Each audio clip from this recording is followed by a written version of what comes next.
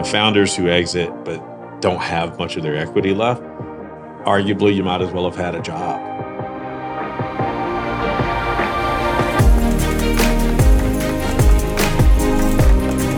Hello, and welcome to the Founder Shares podcast, brought to you by Hutchison, a law firm in Raleigh, North Carolina that helps founders and entrepreneurs in technology and life science companies start up, operate, get funded, and exit. So whether you're already an entrepreneur or want to be one someday, or are just fascinated by the stories of how a business goes from idea to success, or not such a success, this podcast is for you.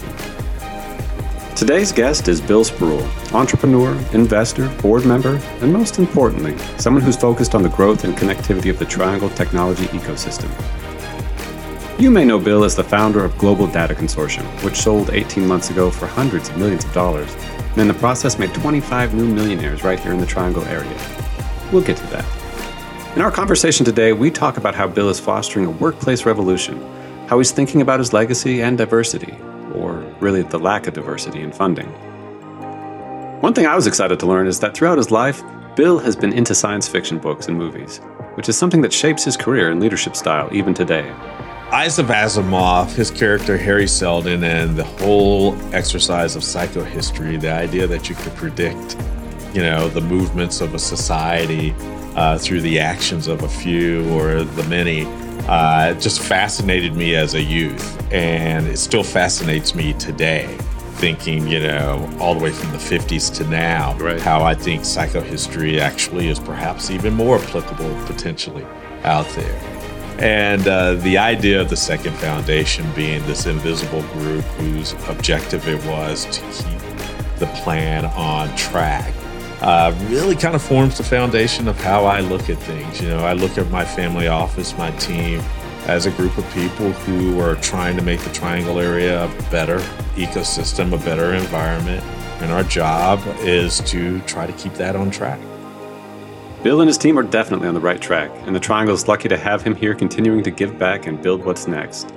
And that growth mindset started all the way back to step one of his career, as employee number 5 at CED, the Council for Entrepreneurial Development. There he met entrepreneurship leaders like Monica Doss, Mitch Muma, and my partner, Fred Hutchison, and Bill's eyes were wide open. The big things I learned there were, the value and where fundraising fit into the equation, the need to build a team, the need that you had to have a core idea that not everyone had to believe in, but you needed to be a big believer and advocate for. Mm-hmm. I think the greatest example of that was watching the journey that Bob Young took with Red Hat early days.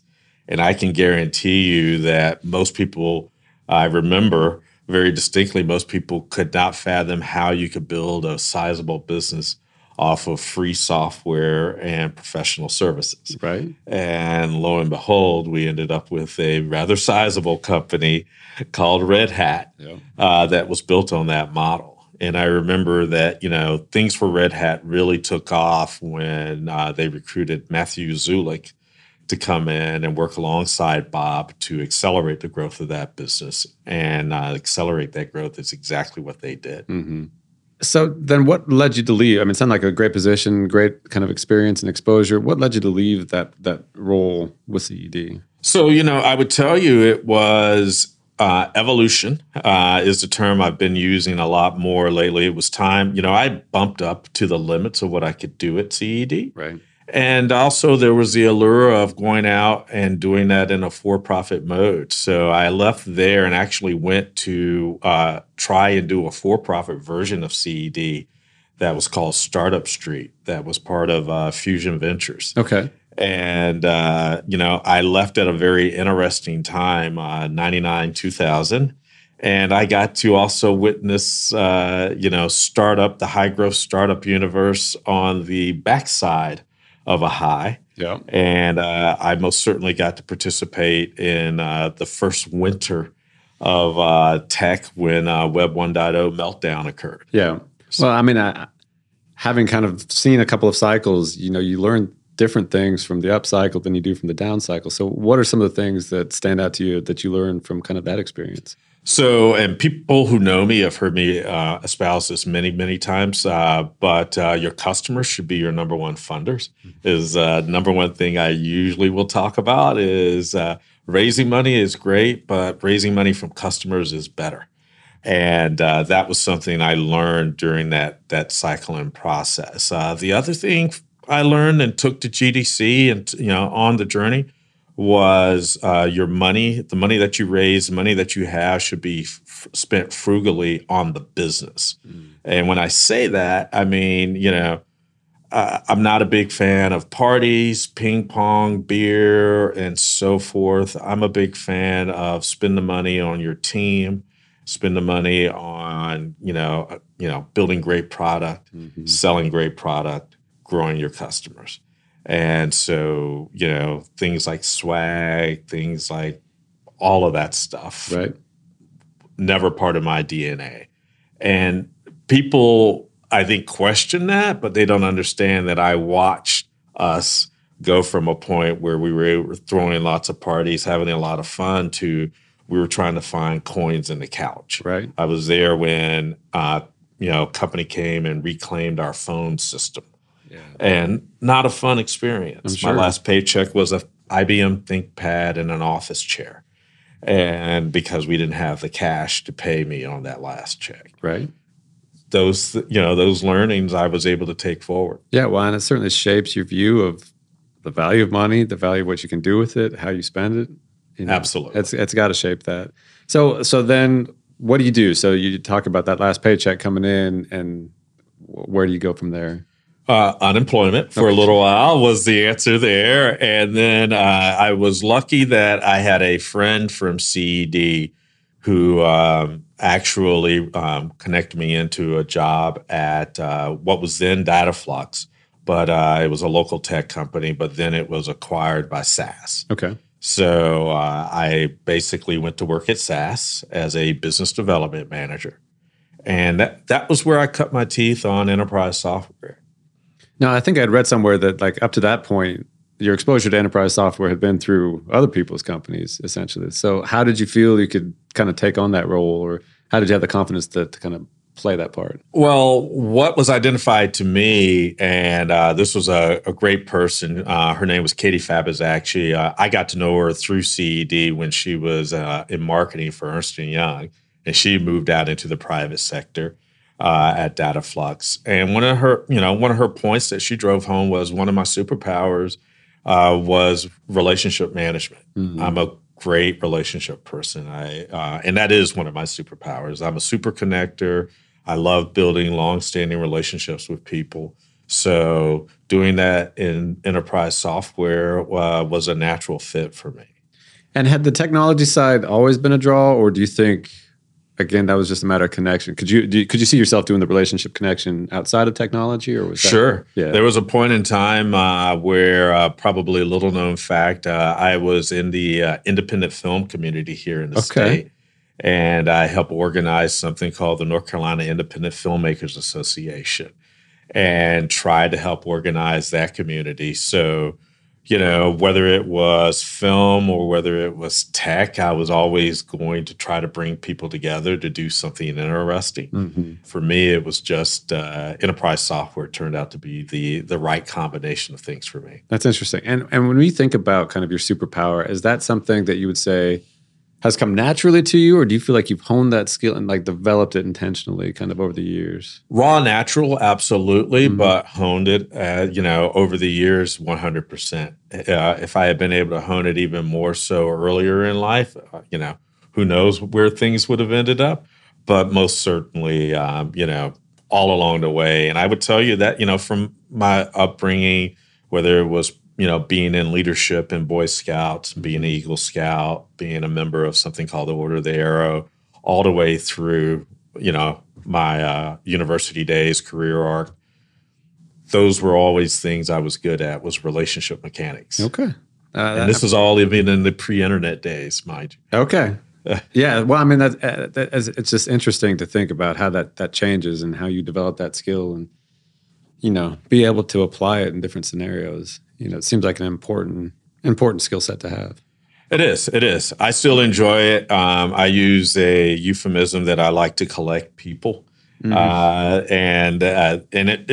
a truism. I love spending time with people. After this conversation today, for instance, I'm going to spend the day in Durham having interesting conversations with 4 or 5 people. No business objective whatsoever. It's just about having some really good conversations with some interesting people. Well, I think that's interesting too. Is having that interest in people, not necessarily what that person is doing for you or anything. Just you have that fascination and interest with people.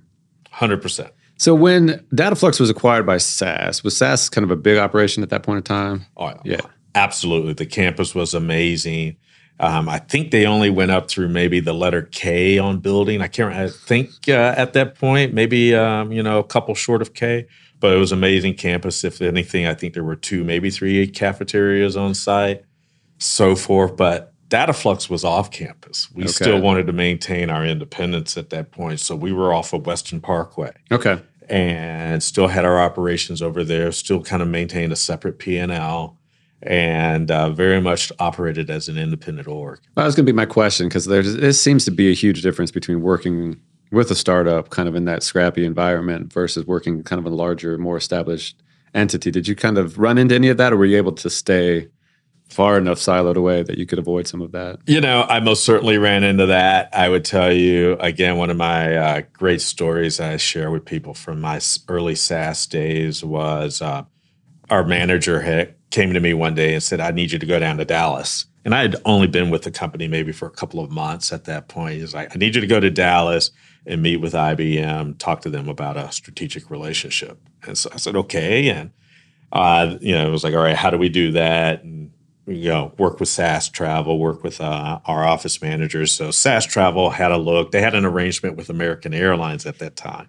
And so for myself and my engineer to go to Dallas, fly there, fly back, it was going to be $2,500 a person. Mm-hmm. And I was like, that's for one meeting? That doesn't sound rational to me. I can't do that. Right. And I looked online and found that Southwest, basically we could fly there the night before the meeting, stay at the Omni Hotel next door to the IBM campus, rent a car, do all of these things, everything for less than $2,000 for the both of us. Okay. And so I said, well, this seems like a much more realistic exercise. And I remember the office manager at that time said, oh, you can't do that. You have to go through American Airlines. And I knew at that point in time we weren't making money as a company. And I said, meaning the Dataflux group wasn't making money. And I said, well, this doesn't make sense. So I just went my own way. And and we booked through Southwest. Yep. And we stayed overnight. We had a great meal. We did everything we needed to do the next day, and we came home, and it all worked out great. And I'm glad I did that, because that relationship, that meeting didn't necessarily yield it. It didn't need to justify the expense. Right? Exactly. That's interesting. So tell me a little bit how you go from Dataflux then to Global Data Consortium, because sure. So, I did a 5-year stint at SAS. It was great. Learned a lot about enterprise technology, learned a lot about licensing. I actually helped write the first OEM license at SAS. Okay. And because they use a perpetual licensing model, but most of the people we were trying to license to weren't interested in perpetual licensing. So we actually found accommodation by doing 100-year licensing. Okay. So, it created the same dynamics, but it wasn't perpetual. Right. Yeah. So everybody was happy with that particular negotiation. But the thing for me was I was always a small company guy. Yeah. So much like I talk about that Southwest versus American story, I'm not the greatest fan of, large company bureaucracies. Yeah. I think they have their place. Large companies grow for a reason, and SAS is a wonderful organization. But I thrive in small company environments. The smaller, the better. In fact, I've learned through all of my experiences now, over a 30-year plus career history, that at best, I'm great up to about 20 people. Okay. Beyond 20 people, it starts to shake and shudder a bit. Once we get to 40 people, I'm probably not the best guy. Tell me about that. So what is it about that size of a company that appeals to you, or is like within your skill set, or like just your lane, I guess I would say. At 20 people, you still know everybody. Yeah. You still have a very clear understanding of where people's dynamics are, what their drivers are, and how they want to move ahead. At 30 people, it gets a little bit harder, especially if you're putting the right leadership layers in beneath you. So you're not doing all the hiring anymore. Others are doing that hiring. And then at 40, you're removing yourself more and more from that feature function. Right. And, how you scale beyond that 40, I just haven't had that level of experience yet to say, okay, how do I make sure I still have that impact on people, but not have to be involved with every single individual? Well, it sounds consistent. Again, that whole relationship drive. You learn the things you know and do those well, and the things you don't do well, don't do those anymore. Yeah, absolutely. So you've had this desire to kind of be in that smaller space. So what led you to leave SaaS then? It did. Okay. That led me to leave SaaS. I actually went out on my own. I had a stable of companies that I worked with, or portfolio is a different way to look at it. Worked with this small company out of Germany called Address Doctor. They were an address verification software company. Okay. I had another set of companies as well that I was working with, but Address Doctor at that time basically started to grow. And in parallel with that, I actually met my co-founder for the second time. My co-founder, Charles Gaddy. I was working from a local coffee shop called Helios Coffee way back in the day. And so I would sit in there, and then Charles, I had met him years before working at SaaS on the partnering side, and he would come in Helios on a regular basis. So we reconnected. Turned out he was a product technology guy. He was out on his own doing product technology work with people. I was out on my own doing sales, biz dev with people.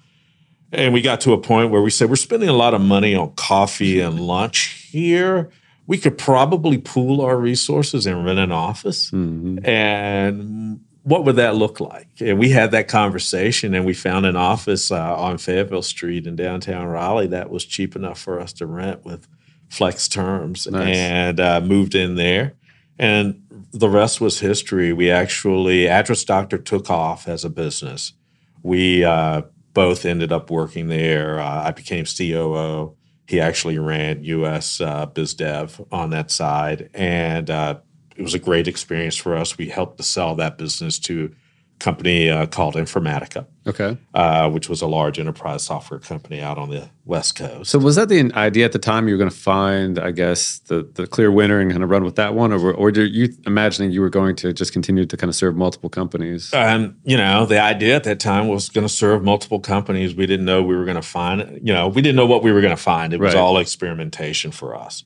And just turned out Address Doctor definitely at the time was not a clear winner. When I joined that business, they were doing less than $1 million in revenue. And when we sold the business, we were over $10 million in revenue. And a lot of that was through the biz dev relationships that we put in place. Sure. We grew a set of channel partners. SaaS was one of them, as well as a number of others. And we grew those partnerships on a global basis, and they generated a great, royalty revenue stream for us, and that allowed for us to sell that business. Yeah, well, it seems to me like in a number of different kind of levels of your career, you've had exposure to a broad number of companies and had that opportunity to see things that are working, things that may not be working. So I guess what stands out to you kind of from that early stage about companies that you found to be successful, or the ones that were kind of making a go at it in a way that others weren't? The thing I will say is the success of Address Doctor was very interesting because much like GDC, it had raised no venture funding. The founder had bootstrapped it. I was not the founder of that particular company. The founder and I were good friends. He bootstrapped. He was a technologist, and he got it to a certain threshold. And then, I was able to come in working with him and the rest of the team to take it the rest of the way towards, that great successful outcome. Along that journey, I also got to observe, while I was at SaaS, I also got to observe a number of companies in our space and fields who went down the venture route. Right. And there was a variety, there was varied success and failure around, those models. And so I got to observe all of that, being the partnership, that partnership relationship universe. I got to actually engage and observe what was working and what wasn't working.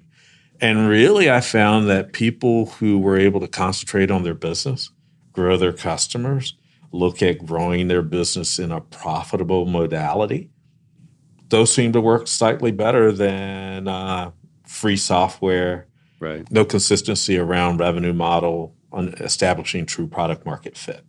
It's not to say that those one model was better than the other, Right. but I found at least that I indexed towards one more so than the other. Sure. I think that makes sense. And does that change, I guess, how you think about funding now? Because now it feels like you're at the other side of the table in some respects, investing in companies. But how do you think about the value of bootstrapping versus the value of taking outside funding and what you can do with it? Well, I'm going to paraphrase something that another great podcaster, Ben Gilbert from the Acquired podcast, he and I had a conversation last year and we were talking about this subject. And something that we both observe is that a fair number of companies out there, technology companies, are not venture fundable. Mm-hmm. They should not take venture money. In other words, there's a deep logic well one can go down around that, but I think there's a difference between what type of money you take to achieve the objectives that you need to. It's not to say that you don't raise money, but you would do better raising money from angels or other types of capital versus venture capital, because the math for venture capital requires much higher growth multiples, much faster. There's a lot of dynamics that come with venture funding that don't come with every high growth company. Right. Yeah. You can be high growth, but not a venture fundable company, you know? And it's always interesting when I talk to people around, is a business growing at 100% a year a bad business, especially if they're growing profitably at 100% a year? I would say no. Right. But are you really venture fundable, in that model? Maybe not. Right. And so it most certainly has, all of those experiences and observations along the way have definitely influenced how I look at companies and say, does venture funding really work for you? And I try to talk to founders about that a lot.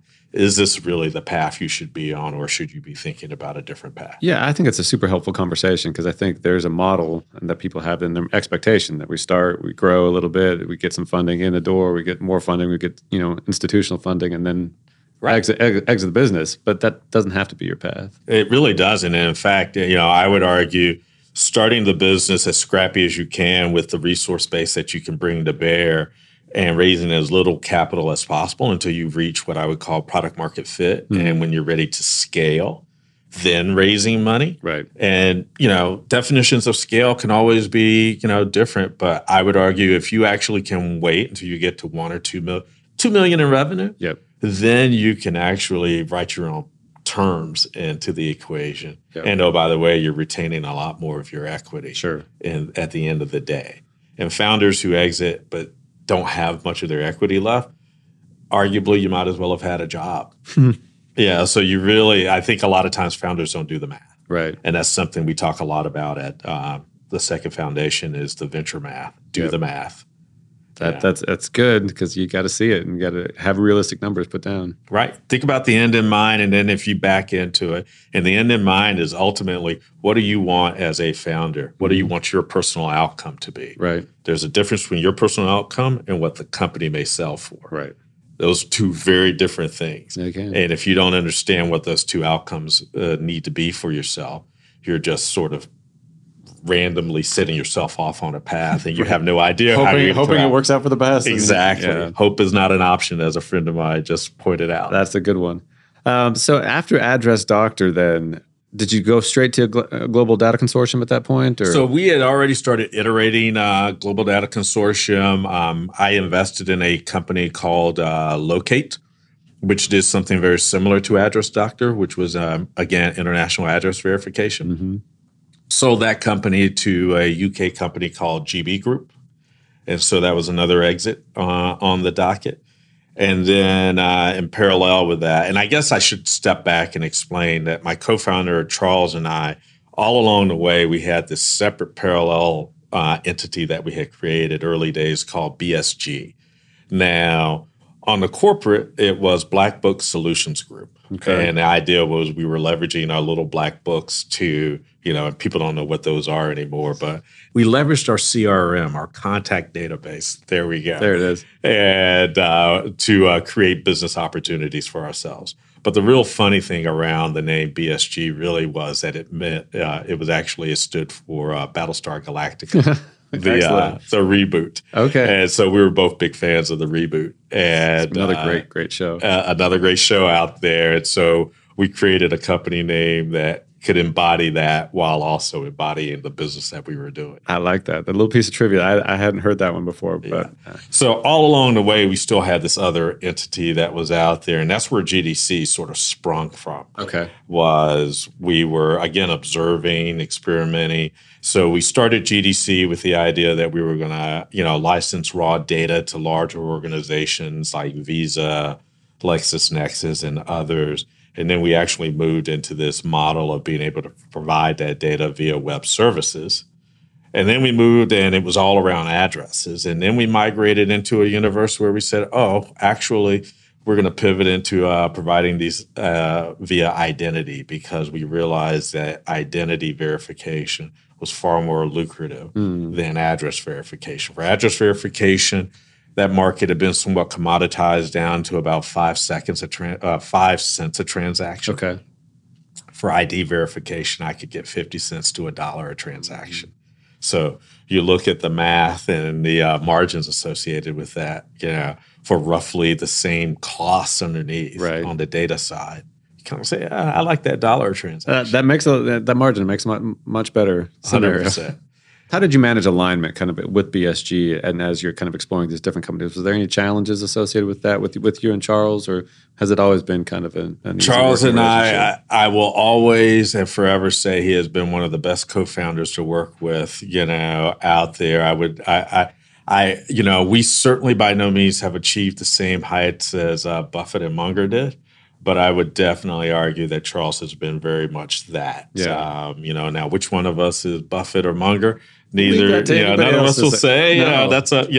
But I will tell you that co-founder dynamic, we always have been able to work together. And he and I, in fact, there was a third founder, and I'll tell this story, and hopefully he will. I'm sure he'll come back and say, "Oh, okay, that's how this played out." But there was a third co-founder in the business, and one of the first votes Charles and I actually united on was, we don't know that we need the third co-founder, and so we voted him off, politely and everything. But it was like, we got this. And we just realized we could work together, and that's what we did across multiple companies over, again, a 20-year span. That's fantastic. And, I think it's important and kind of, I don't want to say rare, but, that founder dynamic and being able to find the people that you can work with, having complementary skill sets, having the ability to kind of trust that other person, I think it's a huge, huge element to the success of some companies. 100%. And, our relationship over the dynamics across all the companies grew and grew and grew, so that when we were doing GDC, we knew what the other one needed all along the way. And I could tell you that when we knew we couldn't talk to our spouses about things, we could always talk to each other about things. And, and the fact that GDC was a very global company, so we did a lot of international travel together. It just built a really, really strong relationship dynamic there. So one that will last a lifetime. I love it. So I guess at this point in time, it sounds like you've had multiple exits, multiple different kind of experiences, even before starting GDC. So I imagine there was no hesitation kind of when that opportunity came that this is what we can do. And that's a great question, because I like to talk to people about the fact that all along the way in my career, I've had the opportunity to just stop and settle. Yeah, I could have stayed at SAS, made great money. I was doing well and so forth. Could have stayed at SAS. Could have stayed with Informatica, making even better money and doing quite well. No issues at all on that front. And, all along the way, I could have just sort of stopped and settled. But no, there was always that let's go for the next thing. Let's go for the next thing. And tell me a little bit about that. Is that a competitive drive? Is that a curiosity? Is that just I would restless tell you, motion? well, it's interesting. That's a great question too. I get that one at home. It's like, why aren't you relaxed? Yeah. But no, I would tell you there's an argument that it's both competitive for me and important to say, move for the next thing, bump up against the ceiling, break through, move to the next thing, move to the next thing. And the one thing I determined when we sold GDC, I had a series of, people who, one set of questions was, what's next? What are you going to do?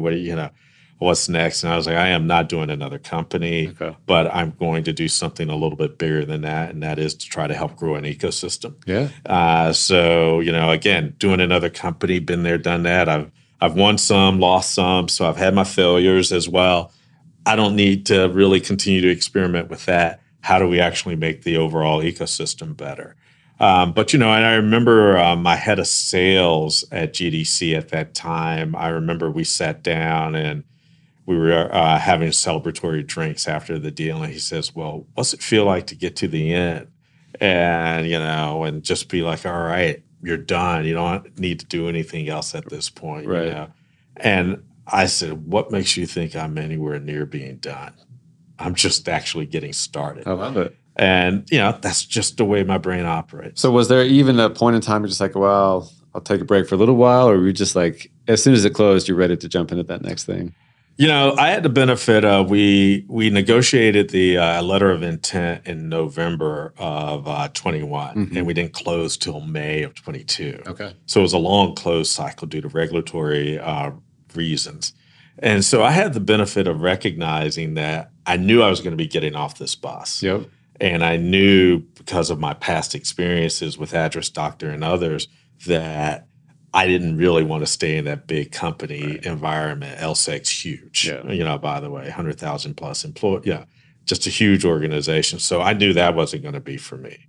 So I started that thought process of, okay, what's next? And I talked to a number of people. They were like, oh, you need to take a year off, go sit on a beach and just relax.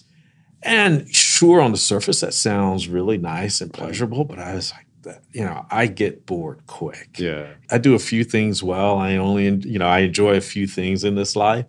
And doing what I do, sitting on a beach in some remote place was not going to be the answer to that. Yeah. So I kind of came up with the foundation, along the way as we were going through that process. Right. And once I knew the deal, once we closed and we were done, it was melancholy. Really? To sort of leave GDC behind. But I very quickly moved into the modality of, okay, we got this next thing. Now, I took a month off. Okay. I took a whole month. Good for you. A whole month of September and went out traveling and enjoyed that. It's on to the next thing. On to the next thing. Well, I do want to talk about Second Foundation, but before I get to that, you did mention kind of like, through your career, you made the mistakes. That's bound to happen. But anything that kind of stands out, that a mistake that you really learned something from or something that could be helpful for somebody who's thinking about coming up?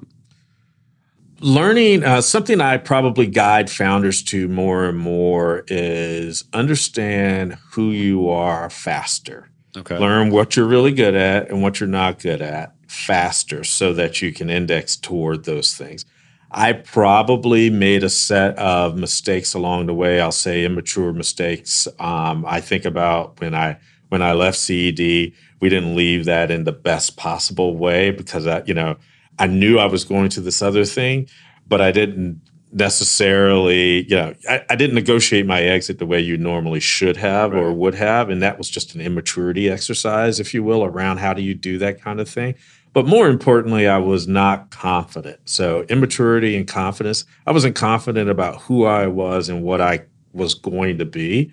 So the sooner you know who you are and what you need, what you're really good at, then the better off you will be. Right. And that's something I very much try to get founders to think more about, especially early stage founders who are fresh out of college or early in that exercise. It's like, first, is this something you really want to be doing? Right. And then second, Do you understand where you really fit in the universe and what you're really good at and whether this is something you want to do? Well, and sometimes I think that, especially early on, there's that pressure to be all things to all people. And Right. like, oh, I'm the CEO, I'm the founder. I've got to be able to do everything in the company, Right. at least at a surface level. But you really don't have to do that. You have to know what you're good at, know your skill sets, and then surround yourself with good people. Surround yourself with good people and ideally find a great co-founder or two who can actually augment wherever those weaknesses may be. Yeah.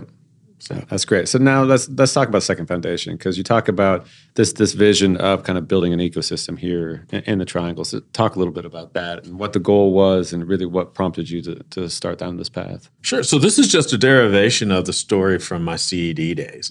So CED, Council for Entrepreneurial Development, has been, one of the first and still one of the, the longest running nonprofits that are focused on the development of entrepreneurial ecosystems. It was there before anybody else was really talking about this thing. They were there. And CED did some amazing things during those early days. And they went through a lull where things just, like companies do, you get off the rails a little ahead of your skis, whatever the case may be. And for me, I've always looked at that organization as being the ecosystem developer. Had they not existed, I would say we might not have Red Hat here. Yeah. We'd not probably, would Cree have existed here? Maybe. Would, there's a number of companies. Would Pindo have existed here? Maybe. But I would argue probably not. Right. Because of the early days of CED. I would argue Channel Advisor exists because of that. All of this came about because CED set that foundation for a lot of these early stage entrepreneurs. And how we actually get the next generation of entrepreneur engaged and understanding why you have to pay it back into the community is a really important thing. I think a lot of times entrepreneurs, we founders in particular, I say entrepreneurs, but founders in particular are guilty of revisionist history. And we forget that, others helped to bring us along the way. It might have been a little thing, it might have been a big thing, but we generally will come at it and say we did it all. We were the greatest thing since sliced bread. And the honest truth is we didn't do it all. Right. And so growing the ecosystem is really about getting this ecosystem's current exited founders re-engaged and supporting, and getting the future founders to understand that you have to reinvest and engage in the next generation if we want to see this ecosystem continue to grow and grow and grow and grow. And so that's really a big part of what we're about. And again, it sort of goes back to, if you think about the Harry Seldon aspect of Second Foundation, it's realigning to the plan. Yeah. And getting us back on course to say, this is what the original mission was, and this is what the mission is now. And how are you finding are people responsive to it? Are the founders that you're talking to, open to it and kind of 100%. Ready to engage? 100%. It's been great. Look, the wild success that we had within the community gives us a lot of social capital to be able to talk to people about this type of thing. And the fact that, I'm willing to put my money where my mouth is on this exercise without any return on that front is another big driver, I think. And again, there were people doing things in the community well before I was. I reference in some of my blog posts around the fact that, one of the big people, I wouldn't use the term idolize, but I deeply respect in the community, is Scott Wingo. And that's because as a serial, he's one of the few truly serial entrepreneurs we've got in the community, and he pays it back. Yep. He's doing Tweener not because he has to, but because it's something that interests him and he feels like it's a great gift back to the community. Yeah.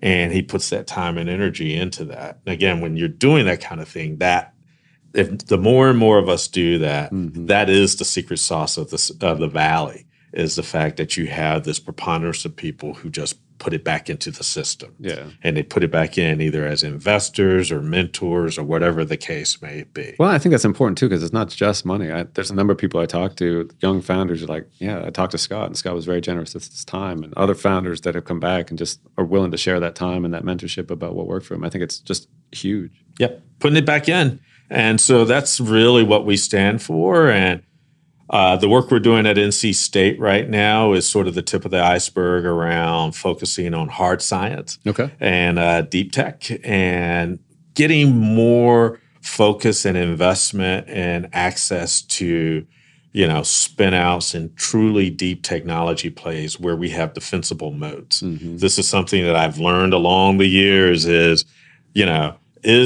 the Southeast, is Raleigh a big place for us to be building what I would call B2C, business to consumer businesses? No. Yeah. When compared to Silicon Valley, which is more deeply funded, more deeply experienced, all of those things, we shouldn't really be focused there. But where we have great experience and resource, agritech, Yep. Material science, medical device, we have great domain experience here. Sure. We have talent. We have all sorts of network resource here between the universities and the private sector. So doing more of that seems to be where we need to be putting our energy and resource, and not trying to emulate others. Be who we are. But again, I think that's important. Again, not trying to be, you've talked about it for yourself, you talked about it for other founders, but even as an ecosystem, not trying to be Silicon Valley, not trying to be Austin, not trying to be Boston. Correct. We're Raleigh-Durham. Let's do what we do. Let's do what we do, and let's do that really, really well. So I think you've touched on it a little bit, but what are some of the positives and negatives that you see about our current ecosystem here in the Triangle? Okay. So, look, the three areas that I would tell you that we focus on, which kind of highlight, and I'll talk about positives and negatives from those. So normally I talk about it in terms of capital formation, ecosystem development, and minority achievement. I'm going to reverse the order and talk first about minority achievement.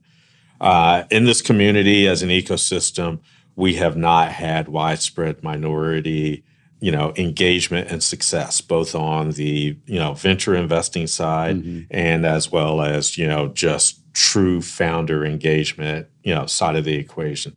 So part of my mission is to actually improve that. Now, what it does not mean is that I'm specifically only focused on, minorities as it relates to tech investing and so forth. But what it does mean is we should have a more inclusive environment around minorities. And I very much mean people of color, to be very specific on that front. So I'm very intent on trying to see how we make this ecosystem better around that. When I talk about the broader ecosystem, I absolutely mean that the tech ecosystem, high growth tech ecosystem is important, but also the supporting underlying needs. So Main Street retail is important. And one of the things we've forgotten in the post-pandemic universe is that we have restaurants and we have Main Street retailers that make our community a community. Yeah. And by not coming into the office, for instance, we literally are causing them to go out of business or have to change their business models. And many of them are going away. Yes, new ones are springing up. But I think it's important that we think about our community. Mental health is an issue. Yep. We don't talk enough about it, both at the founder level, but at the community level. Yeah. And if we're not dealing with mental health and the issues of homelessness and other issues associated with that, our community will fracture and become less interesting as a community. And so instead of just thinking about it as a bunch of people making money at the top, and it's all about us making money at the top, it's about, yes, we want to have great outcomes, but we also need to make sure we're funneling the results of those outcomes into the broader community. So that's what I mean when I talk about ecosystem development. It's not just this one piece. There's a lot of layers underneath that. And then capital formation. We don't have enough seed and Series A money focused in this area. Right. We just don't. A lot of people like to try to parse that. The math is there. Yeah. The actual math is there. And so as a result, our good companies end up being underfunded good companies. Yeah. And it's not to say that we have a preponderance of good companies. I'm not going to throw that out there because I'll go back to what we said at the very beginning. Not every company should be venture fundable, but the ones that are venture fundable should have the most robust venture funding possible from our community. Because if we want those monies to stay, I use the coffee shop example all the time. If you have a choice of going to a local coffee shop or to a Starbucks, you should always remember that when you go to Starbucks, that money goes to Seattle. Right. When you use a local coffee shop, that money trickles back into your community. So do you go to a Benelux? Do you go to a Helios or a Morning Times? 100%. You go to Starbucks, you know what you're doing on that front. Right. I think the same is true within our community. I think, we need our investors investing more locally and getting better returns out of those investments so that that cycle helps drive a much more local environment. But I do also want to attract outside area investors to help bulwark that as well. Right. But I want them to be participants on that, not drivers of that, if that makes sense. It does. And I appreciate kind of the view of the ecosystem. Is I feel like sometimes in these conversations, there's this idea of the startup ecosystem or the tech ecosystem as being somehow separate from the broader economic community here in the Triangle. And, we operate in our own kind of little silo, and downtown retail is a little bit different. But I appreciate that view that it's all connected, and really kind of to make it a community that we all want to be a part of, it needs to be interrelated. We don't want to end up like San Francisco is dealing with right now from a downtown perspective because they forgot that aspect of community, engagement, and how do you actually make the community better? And we need to jump the shark and try to get ahead of that curve before we end up along those lines. And the answer can't be retreat to the exurbs and hide out in our apartments or homes. Right. The answer, that's not the answer. It's just not going to work. It's not going to work. So I want to ask about the minority engagement. Are there areas of kind of low-hanging fruit that you see that could easily be done, that aren't being done, that people could focus on? So one of the things, we've got 2 programs that we've really fixated on. And again, this past year and a half has been a lot about learning. Went around to a number of communities, went to Seattle, been to San Francisco, and really tried to understand how's it working in other communities and understanding sort of the landscape around minority participation. One thing, before I answer your question, I'll point out it's a factoid that I've used a number of times. In the history of enterprise software exits, my exit is number 4. And when I say that, in the history of enterprise software exits led by a minority, my exit is number 4 in a 40-year history of software. Now, let's just think about that. In 2021, there were roughly 70 non-minority exits at my same level. So that's the disparity we're dealing with in our ecosystem right now. And I don't know if I explained that, if people really understand what I'm saying with that. But I shouldn't be number 4. I should be number 400. Right. But right now I'm number 4. And we've done some digging. I had a bounty out there for anybody who could get me a list of 15 people who had done better than myself in a minority community in software. No one thus far to date has been able to collect on that bounty. And so I'm pretty confident around the accuracy of those numbers. But more to the point, the low-hanging fruit, I think, is, basically access. Right. And it's access and engagement around networks. So we're looking at identifying high achievers, people who are already doing well and who most likely would take a development role at a VMware or something like that, and try to put them on a path toward a much steeper inflection point. And the idea is you might want to work for a startup, or you might want to take the corporate route. I'm okay with either path, as long as if you take the corporate route, you can't just be a senior director. We need to get you into the C-suite. So what are the things we need to get you tuned up to so that you actually end up in the C-suite? Or if you decide you want to take the startup route, how do we make sure you get not just the funding that you need, but the access to mentorship, guidance, network access, whatever the case may be, so that we help you actually achieve those outcomes. And that, if you actually study sort of how different people have really accomplished what they've accomplished, those access points have been generally the answer. Those network access points. I think it's super important, again, because you kind of talk to people that you know, but sometimes you need to expand those networks to include a much more diverse group of people on both sides. On both sides. And, we call that the Achiever Initiative. And I model that one off of the Avenger Initiative.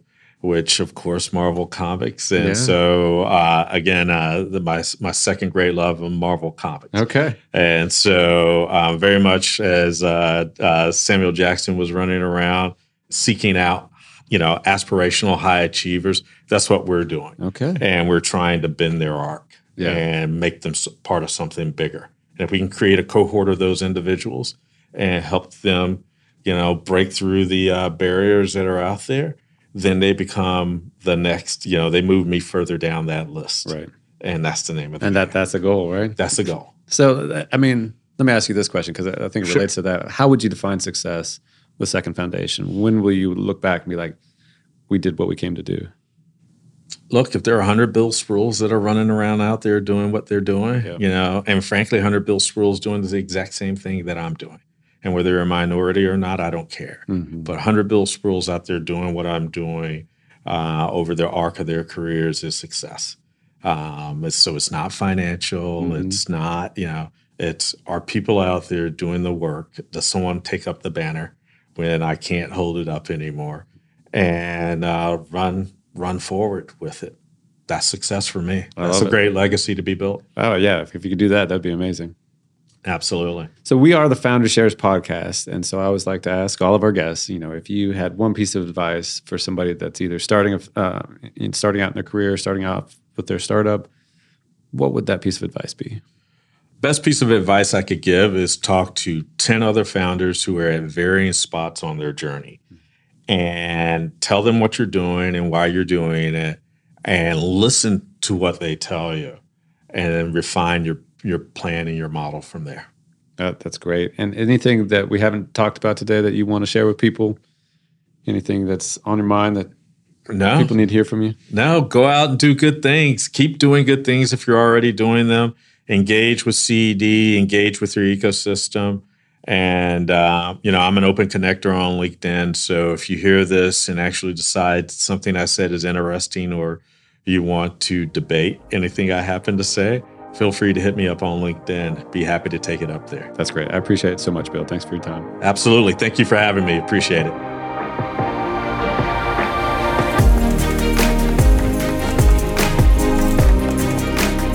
That was Bill Spruill, who you can find and connect with on LinkedIn, or you can check out his website at 2ndf.org.